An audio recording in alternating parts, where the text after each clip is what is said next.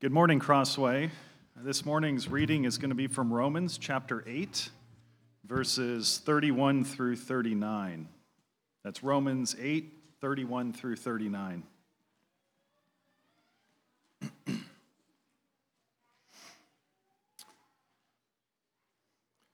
What then shall we say to these things? If God is for us, who can be against us? He who did not spare his own son, but gave him up for us all, how will he not also with him graciously give us all things? Who shall bring any charges against God's elect? It is God who justifies. Who is to condemn? Christ Jesus is the one who died. More than that, who was raised, who is at the right hand of God, who indeed is interceding for us. Who shall separate us from the love of Christ? Shall tribulation or distress or persecution or famine or nakedness or danger or sword? As it is written, for your sake we are being killed all the day long. We are regarded as sheep to be slaughtered. No, in all these things we are more than conquerors through him who loved us.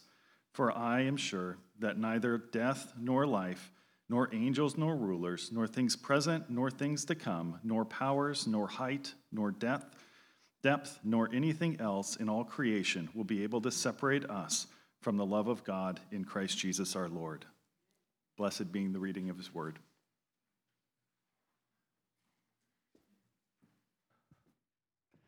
Well, grace and peace and good morning, Crossway. It is a joy for me to stand before you to open up the Word of God. This church has, for a couple years now, been a special place for me, considering just your faithfulness to Christ, your commitment to preach His Word, and to care for one another so deeply. And I've seen that care and that love and how you took so well care of my wife when she was here. So I am thankful for this body, and it is a blessing for me to be here this morning. I want to speak with you all about what is Jesus doing now. To ask that question, what is Jesus doing now? And to answer that, to look at that, let's turn our Bibles to Hebrews chapter 7, verse 25. Hebrews 7, verse 25.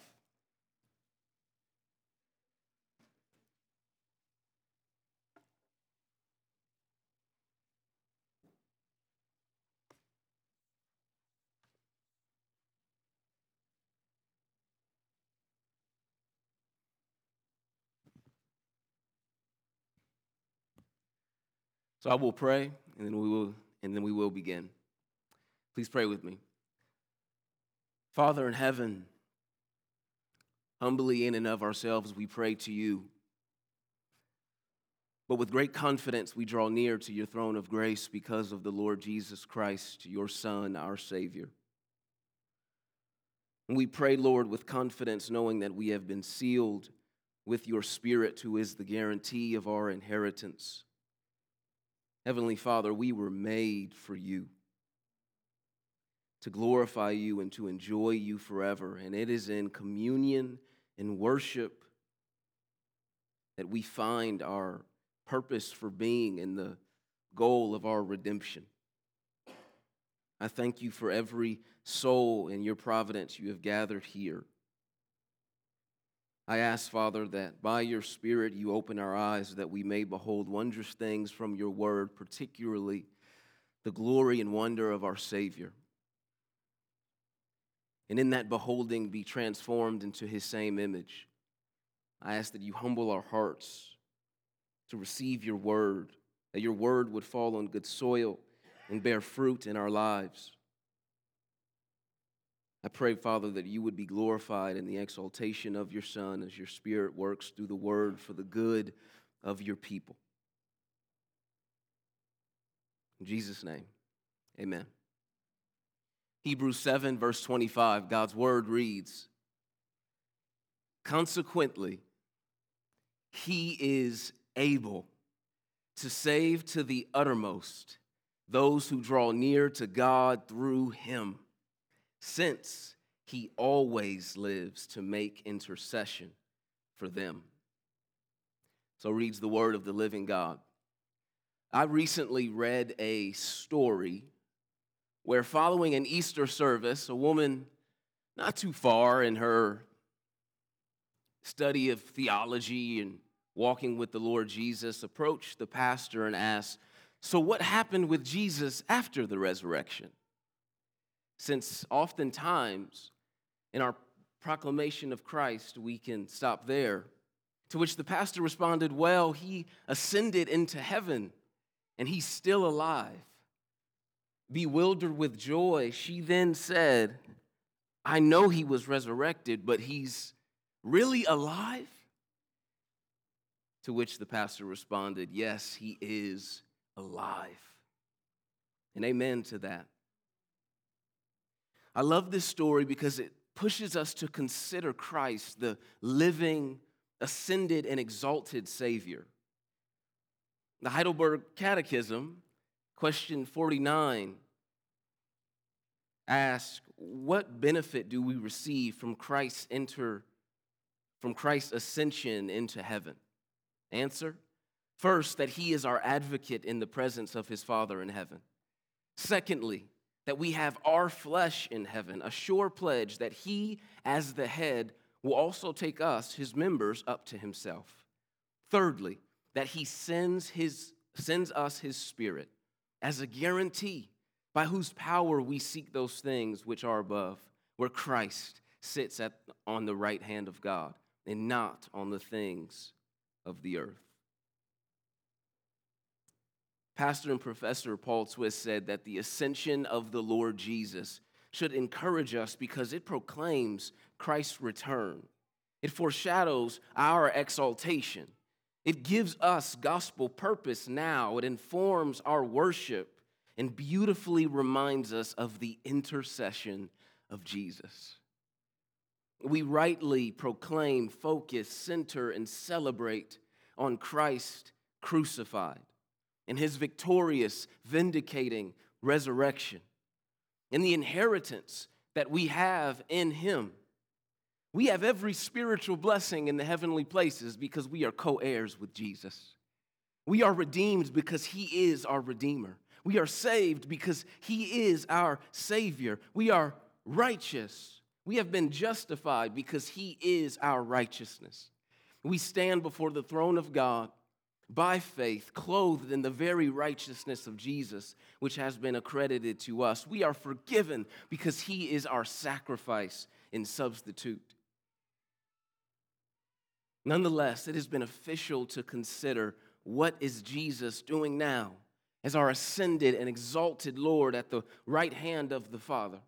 And in some sense, it is a loaded question because Jesus is God, the second person of the Trinity. Therefore, he is infinite, sovereign, all-powerful. He has all authority over heaven and earth. He is building his church, saving sinners. The list could go on. But the Bible is clear and emphasized that one thing that Jesus is doing now is interceding for his people as our great high priest. In other words, he is at the right hand of the throne of the Father, praying for those sealed with his Spirit, for Christians, for you and me, my brothers and sisters in Christ. We must rest in and worship for all that the gospel tells us Jesus has accomplished in the past. But we also find comfort and confidence for what he is doing now in the present, interceding moment by moment, presenting afresh all of his saving work to the Father in his prayers, as we just sang of. It's been written that Jesus' intercession is similar to a parent interceding to a teacher on behalf of their child, or a sports agent to a team on behalf of their client. But Jesus' intercession as our high priest is far more. He is our all-sufficient mediator and advocate, and he's appealing to his righteous life in his intercession, his sacrificial death and his victorious resurrection, his saving work, not your religious resume, not your good merits, not on the merits of some saint. The truth of the ongoing intercession of Christ is beautiful, lovely, and should bring comfort and consolation to our souls. But the truth of the ongoing intercession of Christ in no way suggests that the Father is aloof or reluctant to embrace us. Based upon the nature of the Trinity and the knowledge we have of the Father's love, let us remember that God the Father, God the Son, and God the Holy Spirit are one God with one divine will, and they will the same thing. Carl Trueman says, Christ, as the God-man, asked the Father only for what the Father desires to give him. When Christ prays to the Father for us, the Father will grant him what he asks, for it is only what he himself desires anyway. John Owen speaks of this as distinct applications of the same divine will in the Father and the Son. And we even see in Romans 8:26 that the Holy Spirit intercedes for us with groans too deep for words. There is no reason when considering the intercession of Christ to be tempted towards suspicion of the Father. God our Father is a loving Father who in his love sent his Son to be our Savior and High Priest. And the Holy Spirit illuminated truth of the intercession of Christ shows us the love and grace of our Father as it does Christ the Son, our Savior. So, what is Jesus doing now? Hebrews 7:25 beautifully answers that question, along with answering for us, what is Jesus able to do? Hebrews 7:25 calls Christians to confident assurance because Jesus saves completely and prays constantly for his own. This text calls us to confident assurance because Jesus saves completely and prays constantly for his own. This one verse will answer for us two questions. What is Jesus willing and able to do? And what is Jesus doing now? We'll look at this one verse with two headings. Jesus saves completely, and Jesus prays constantly for his own. Look with me to the first portion of verse 25. Jesus saves completely. The text reads, consequently, he is able to save to the uttermost those who draw near to God through him. We'll pause there. First word of this verse says consequently. It's for sure a loaded word because the author of Hebrews is making a conclusion with this text, having established in verse 19 that Jesus in the new covenant has given us a better hope in drawing near to God. A better hope than the Mosaic law or the Levitical priesthood, the priesthood of the Old Testament, because Jesus is a high priest by the oath of God the Father, as he quotes Psalm 110, verse 4 and verse 21. Which means Jesus also guarantees a better covenant. He won't die like other high priests constantly died and needed to be replaced. He doesn't give animal sacrifices for his own sin. He was the sinless Lamb of God, and he gave a once and for all sacrifice in himself. The author has been laboring in this book to show that Jesus is better. He's the radiance of the glory of God and the exact imprint of his nature. He sits at the right hand of the throne of God because his work is finished.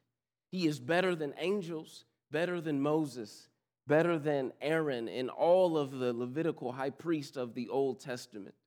Jesus is the better and final high priest, which means he represents us before God as mediator. He has provided the perfect sacrifice in himself for our sins and now intercedes for us. Jesus helps and represents us, having been made like us, Hebrews 2 speaks of, enabling him to sympathize with our weaknesses as a merciful and faithful high priest who doesn't need rescue but provides it for us. So when the author says, consequently, he's established glorious truths concerning the person and work of Christ, and he's saying, as a result, for this reason, Jesus is able to save to the uttermost those who draw near to God through him. I want to draw your attention to that word in verse 25, able. He is able to save to the uttermost. It tells us Jesus is right now and continually, always, unceasingly able to save. If you give me a sentence of bad grammar, let me double down with a double negative. Jesus is never not able to save sinners. He is always able to save. And this is good news that Jesus is able to save. He is the only one capable, suitable, sufficient, and the only one qualified. You cannot do it. Your grandmother's prayers can't do it. The Pope or saints cannot do it. It's Christ alone. For he alone is truly God and truly man, the perfect sacrifice and perfect substitute for people like us. And implicitly, this text tells us that Jesus is not only able to save, but that he is willing to save to the uttermost. He is willing and able. From his fullness, John tells us, we have received grace upon grace. Every other religion in this world is a works religion. That's why the gospel reigns supreme. And every other religion shows you a false God, but a God who is not willing to save you. You have to do it. Jesus alone is willing and able to save. When I was about 4 or 5 years old, me and my little sister with our cousins were going to the community pool of the apartment that we lived in. And in our childhood eagerness, maybe foolishness, we ran in front of our moms and the gate was open to get into the pool. I knew walking into this gate as a young guy that I'm not getting in this pool until my mom comes because I need my floaties. I can't quite swim yet. But my little sister named Perry, she, of the two of us, has always been the more fearless, adventurer, thrill seeker. She's 1 or 2 years old, and she jumps in the pool. I was terrified. This is my little sister fighting for her life in the water. I'm looking at her, scared that she's going to drown. I'm paralyzed because I can't swim. There was a part of me that wanted to jump in and help her, but thought in my mind that would just make for 2 of us in there then. I was willing, but I wasn't able. But in a few seconds, I'll never forget this, there was this woman who jumped in the pool and saved my sister. She seen the need, and she was willing and able to help and to save her. And it was even to her own detriment. She had just had some type of surgery on her stomach. She seen the need, and she was willing and able, even to her own detriment. But in an infinitely greater way, Jesus seen our need and was willing and able to save and to rescue us. We see a great example of the willingness of Christ and his mercy and grace in Luke chapter 5, verses 12 through 13. Luke writes, while he was in one of the cities, there came a man full of leprosy. And now this, of course, was a man that truly had leprosy. But there's a real sense in which we are all spiritual lepers before the Holy of Holies. But the text says that when he saw Jesus, he fell on his face and begged him, Lord, if you will, you can make me clean. And Jesus stretched out his hand and touched him, saying, I will be cleaned. And immediately the leprosy left him. The willingness of Christ to cleanse that leper is a reality too when we come to him as spiritual lepers for cleansing. He is the fountain of all cleansing, and he is willing and able to make sinners clean, to save, to redeem.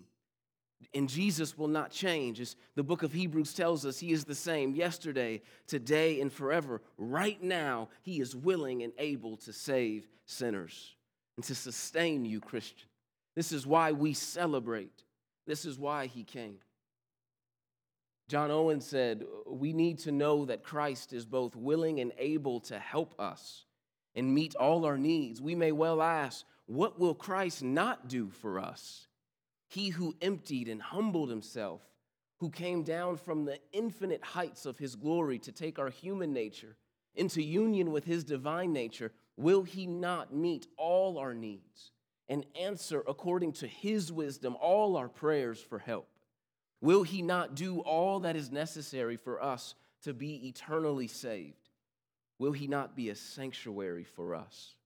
Christ is indeed most willing and able to help us and save us.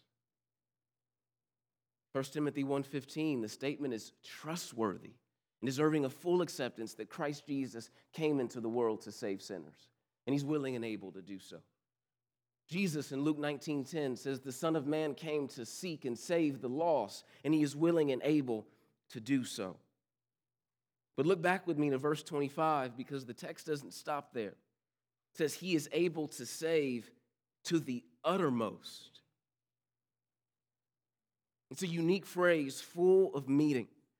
Commentators say to the uttermost denotes comprehensiveness, completeness. Your translation may just say that. He's able to save completely. But it gets at an exhaustive wholeness. And with reference to time, this word means forever and to the end. And it's possible that when the author of Hebrews says, consequently, he is able to save to the uttermost, in speaking to this Jewish Christian congregation, he had in mind Deuteronomy 30, verse 4. The context is Israel, God speaking of them breaking the covenant and being under the curse of the law, but because of God's grace, being restored and forgiven by Yahweh their God. And the text says, this is God speaking, if your outcasts are in the uttermost parts of heaven, from there the Lord your God will gather you, and from there he will take you. And we see Nehemiah, as they are returning to the promised land, repeat this same promise. The Old Testament presents Yahweh as the uttermost Redeemer. And here we see Jesus, the radiance of the glory of God, and the exact imprint of his nature proclaimed as the to the uttermost Savior. So Jesus is willing and able to save to the uttermost. He went and goes as far to save us as we need saving. And that's why he went to the cross. Jesus is a greater Savior than we are sinners. We are a needy people, but we have a sufficient Savior for all of our needs, who saves completely, totally, perfectly, and eternally. I had the privilege of playing college football in my college days, and football is a sport where you get full ride scholarships, 100% completely and totally paid for the whole time that you were there. It's a scholarship to the uttermost, if you will. Other sports can only give partial scholarships. They can pay for some, but then you have to work and figure out paying for the rest. It's a partial scholarship, certainly not to the uttermost. Jesus is a to the uttermost Savior, a full scholarship Savior. He doesn't leave you with debt that you'll have to pay off. The text doesn't say Jesus is able to save for the most part, and then you have to work, feel guilty enough, or be righteous enough, or go to purgatory to clear out the rest. No, Jesus saves to the uttermost, completely, totally, perfectly, and eternally. And we are saved by grace alone, through faith alone, in this Christ alone.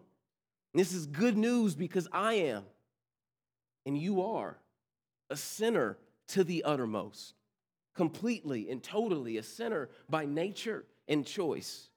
We need Christ exactly as this text proclaims him, willing and able to save to the uttermost. He won't run out of gas as our Savior, leaving us stranded. He won't flip the script. Our Lord does not change. He's not going to pull the rug from up under you. He said in John 6:37, whoever comes to me, I will never cast out. One author says to the uttermost means God's forgiveness, redemption, and restoration reaches into the darkest crevices of our souls, the places where we are most ashamed and defeated. Jesus knows us to the uttermost and saves us to the uttermost. If you are here today having received and rested in Christ, understand that he is our undefeated Redeemer, our unfailing representative, our unblemished substitute, our unmatched mediator, who leaves no sin unforgiven. The Savior who was willing and able to save to the uttermost, who we will see is also our unceasing intercessor. As the old hymn goes, what a friend we have in Jesus. He is the lovely Lord, so filled with grace and truth, overflowing with grace and love for sinners like us. The text also says he is able to save to the uttermost. Look with me at verse 25. Those who draw near to God through him. There's a lot of people in this world running from God. There's a lot of people in this world drawing near to God. But you will only reach him safely through Christ, his Son. This few words get at the exclusivity of the gospel. There is one God and there's one mediator between God and man, the man Christ Jesus. Jesus said, I am the way, the truth, and the life. No one comes to the Father except through me. John 10:9, he says, I am the door. There is no other entrance. Acts 4:12, he's the only name under heaven by which we can be saved. Matthew 7:12 through 13, he tells us the gate is narrow that leads to life.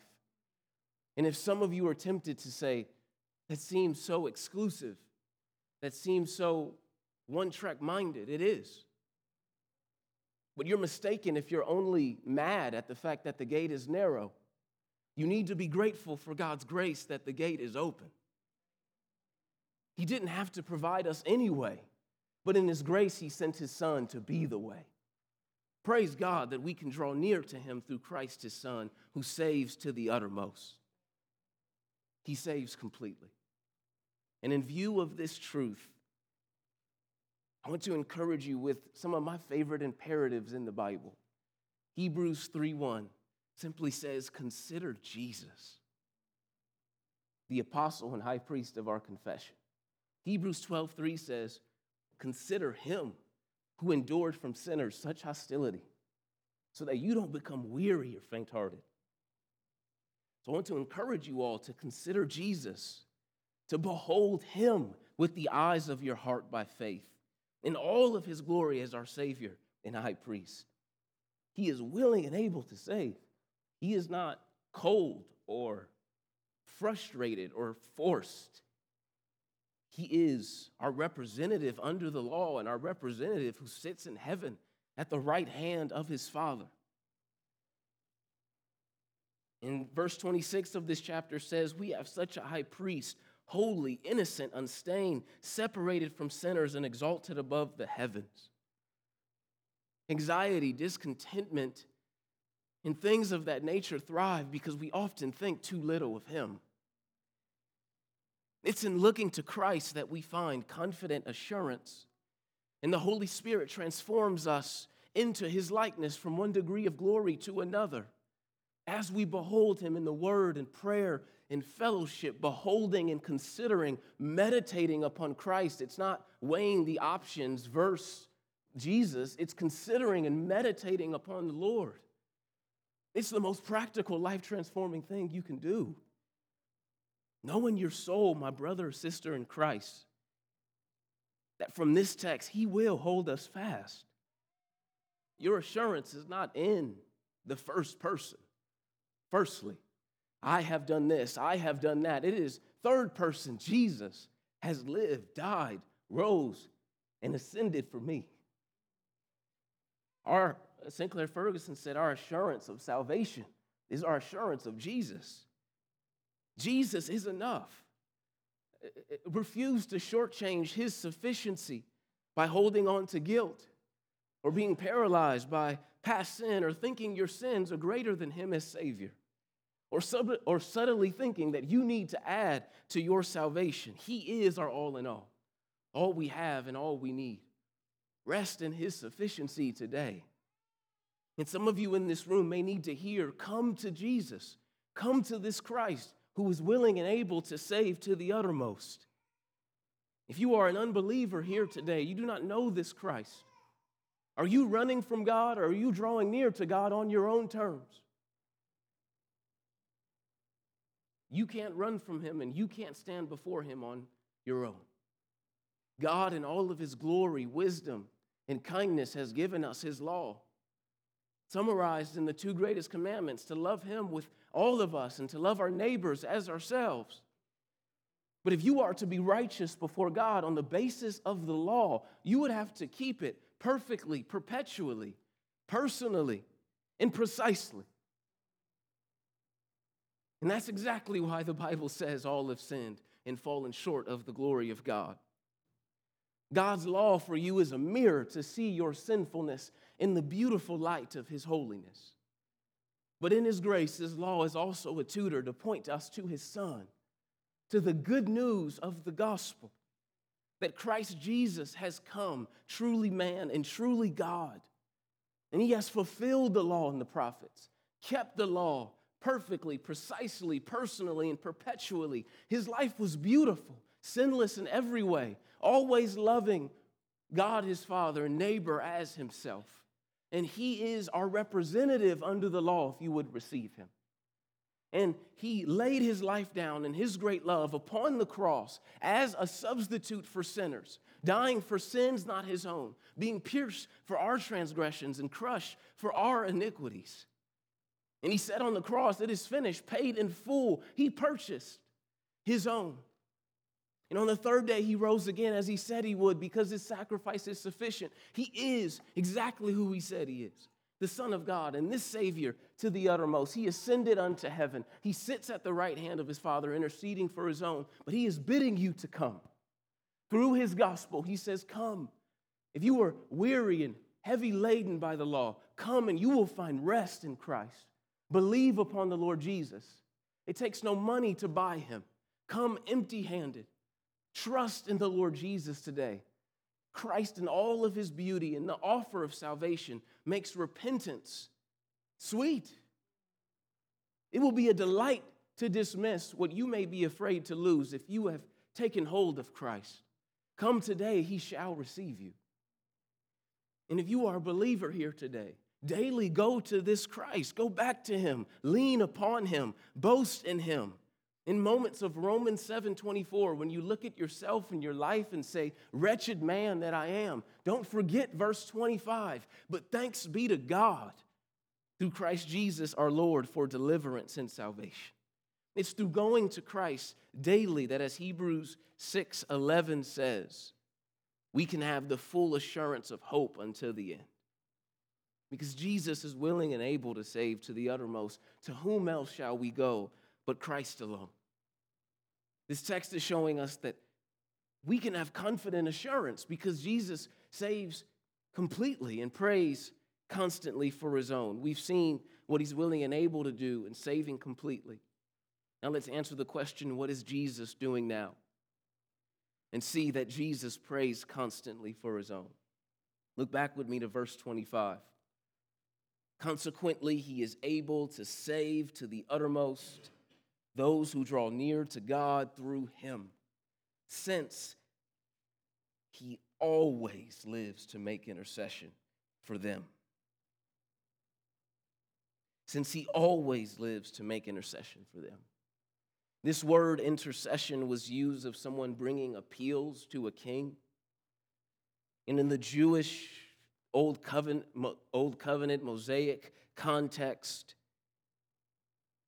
they understood that the priest of the tribe of Levi would pray to God on their behalf in the holy place, would pray on the behalf of the 12 tribes of Israel, but the intercession of Jesus is better and presented here as the reason he saves to the uttermost. As our great high priest, as our representative in the presence of God, he speaks on our behalf and is presently praying for us on the basis of his righteous life, his cross, and his victorious resurrection. In the most holy place of heaven, Christian, you don't represent yourself like a criminal without a lawyer. Jesus, our high priest, fills that position for us in all of his fullness of grace. Notice the text says he always lives to make intercession for them. Always includes this present moment. Right now, your worst moment. It means at all times, continually and constantly. Christ, our head, and the bridegroom of the church, never ceases to intercede for his body and bride. The church that he's promised to build, nourish, and cherish is always prayed for. There is not a day that goes by, Christian, that you are unprayed for by your Savior. He always lives to intercede for us. So in your most fruitful times, the intercession of Christ. In your worst times, most heartbreaking sins, or in the pain of relational strife, the intercession of Christ. In the darkness of temptations, doubt, and despair, the intercession of Christ. In shame, panic attacks, sleeplessness, whatever it is you may be bearing, the intercession of Christ, our ascended high priest, always lives to make intercession for us, to pray and intercede for his people. This is what he's doing right now for all those who have trusted in him for eternal life. Jesus is not only for us back then, he is right now for us in his intercessory prayers. This is his love and his consistent care. Years ago, all the rage was in the book about love languages, knowing how you or others received and gave love, words of affirmation, acts of service, physical touch, gifts, quality time. This is not an endorsement. I mean, those are all fine things, though. But if I can just have another moment to spiritualize a little bit, to add something to that list, I never feel more love than when I know or hear someone praying for me to God Almighty, because I know how deeply I need it. And yet it is unspeakably comforting to know that the Son of God, Jesus, right now, is praying for me, knowing all my flaws, failures, and faults. But in redeeming and transforming love, he lives as our high priest. This is what he's doing right now for us. This is the Jesus we trust and celebrate, who always lives to intercede for us. And a major reason for this is that we need it. We wouldn't persevere without it. And that doesn't diminish the need for the perseverance of the saints. That's the main exhortation of the book of Hebrews. But it reminds us that we persevere because he preserves, because he prays. Or as Psalm 63 verse 8 says, my soul clings to you, but your right hand upholds me. Romans 8:34 and 35 speaks to the intercession of Christ, giving us 5 reasons why the Christian can't be condemned. Paul says, who is to condemn? Christ Jesus is the one who died. More than that, who was raised, who is at the right hand of God, who indeed is interceding for us. Who shall separate us from the love of Christ? These verses connect Jesus' inseparable love, not only to his sacrificial death upon the cross, his resurrection, but also to his present intercession. Jesus' inseparably love is actively and presently expressed through his intercessory prayers on our behalf. His love and his prayers are greater than your doubts and fears, and should give you hope amidst the often slowness of our sanctification. Paul said in Galatians 2:20, in the life I now live in the flesh, I live by faith in the Son of God, who loved me and gave himself for me. And we can know and persevere in faith and walk by faith, knowing that we have a high priest who loves us and prays for us. And these intercessory prayers have their power based upon the finished person and work of Christ. His prayers aren't somehow correlated or tied to the scales of your life, but the sufficiency of his redemption.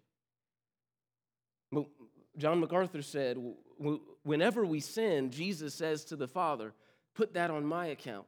My sacrifice has already paid for it. The preeminent subject of our preaching is Christ and him crucified. And it's also the preeminent basis of Jesus' intercession for us as our high priest. In Jesus' ministry, he always preached himself. And he does the same in his heavenly intercession for us as our high priest. John Calvin said, Jesus turns the Father's eyes to his own righteousness, to avert his gaze from our sins. He so reconciles the Father's heart to us that by his intercession, he prepares a way and access for us to the Father's throne. And this is precisely why Hebrews 4, verses 14 through 16, say, since then we have a high priest who has passed through the throne, who has passed through the heavens, Jesus, the Son of God.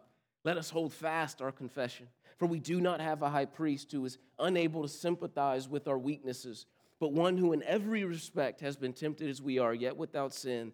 Verse 16, let us then with confidence draw near to the throne of grace that we may receive mercy and find grace to help in time of need.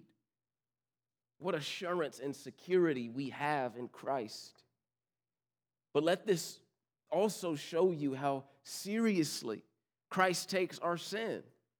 He died for it, resurrected, defeating it, and intercedes in the face of it. What shall we say then?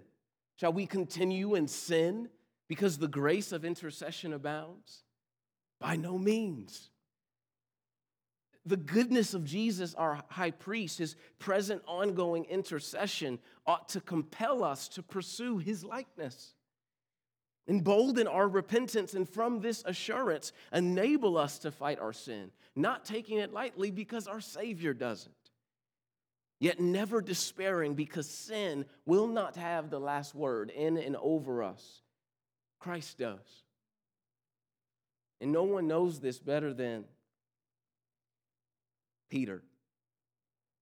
On the night of Jesus' arrest, Judas the betrayer had the worst night in the history of nights. But Peter had a pretty bad one too.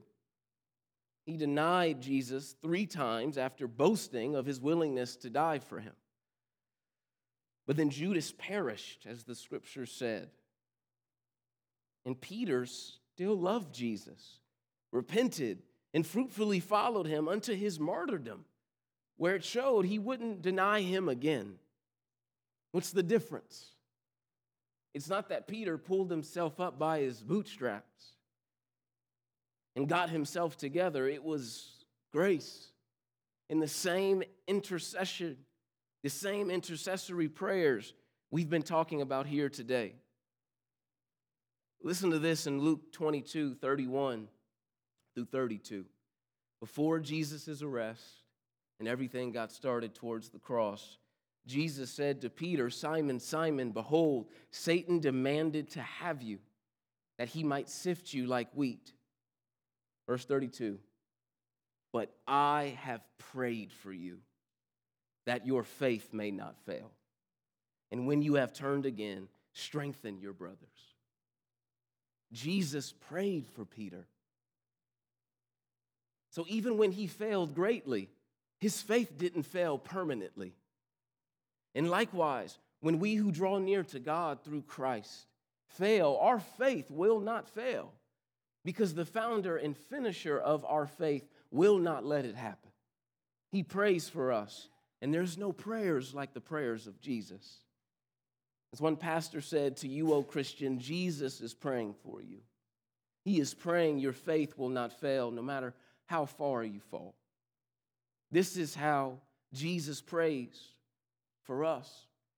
And it's worthy of noting, he prays specifically for his church, for those who have trusted in him, for the redeemed saints who have drawn near to God through him, who live in union with him, who are sealed with his Spirit. This is not just universal prayers, it is prayers for his people, his church. But church, our finishing the good fight, our running the race, our keeping the faith is inseparably linked to the heavenly intercession of Jesus. Intercessory prayer is a beautiful truth as to what Jesus is doing now. In your chair, as you fellowship today and as you leave this place, treasure this truth of the intercession of Jesus. Follow Christ not as one who he has on probation, just waiting and watching to see if you mess up, and then he'll throw you back to jail and be done with you. No, follow Christ as one for whom he always lives to make intercession, and has saved and will save to the uttermost. And let the intercession of Christ encourage you amidst suffering. Work in you a quickness to confess sin with confidence that you draw near to the throne of grace, where we receive mercy and find grace to help from our Father. And let the intercession of Christ be an encouragement for you to pray for one another, saints, to intercede for other believers, to pray that they will persist in the faith, press on until our faith becomes sight. I don't know what you all are going through, but there's no place for despair as long as our Savior is at the throne. Robert Murray McShay said, "If I could hear Christ praying for me in the next room, I would not fear 1,000 enemies. Yet distance makes no difference. He is praying for me." Amen. What faith and confident assurance we have in Jesus. May you lay aside every weight and sin that clings so closely and run with endurance the race set before you, looking to Jesus, the founder and perfecter of our faith. We have confident assurance because Jesus saves completely and prays constantly for his own. Our Savior to the uttermost always lives to make intercession for us. And we get a glimpse of his prayers in John 17, often called the high priestly prayer we have in Scripture. And his last request in John 17:24 is this: "Father, I desire that they also, whom you have given me, may be with me where I am, to see my glory that you have given me because you loved me before the foundation of the world." Our Lord Jesus wants us with him, and he will bring us there to glory. Let's pray. Father in heaven, we do pray to you in the name of the Lord Jesus. I thank you for our all-sufficient Savior, Christ and him crucified, risen and exalted, saving to the uttermost, always living to make intercession for his own. What confidence, what assurance we have in him. What great love we have seen and received in him. He is our everything, Lord. And that changes everything. Thank you, Father. In Jesus' name, amen.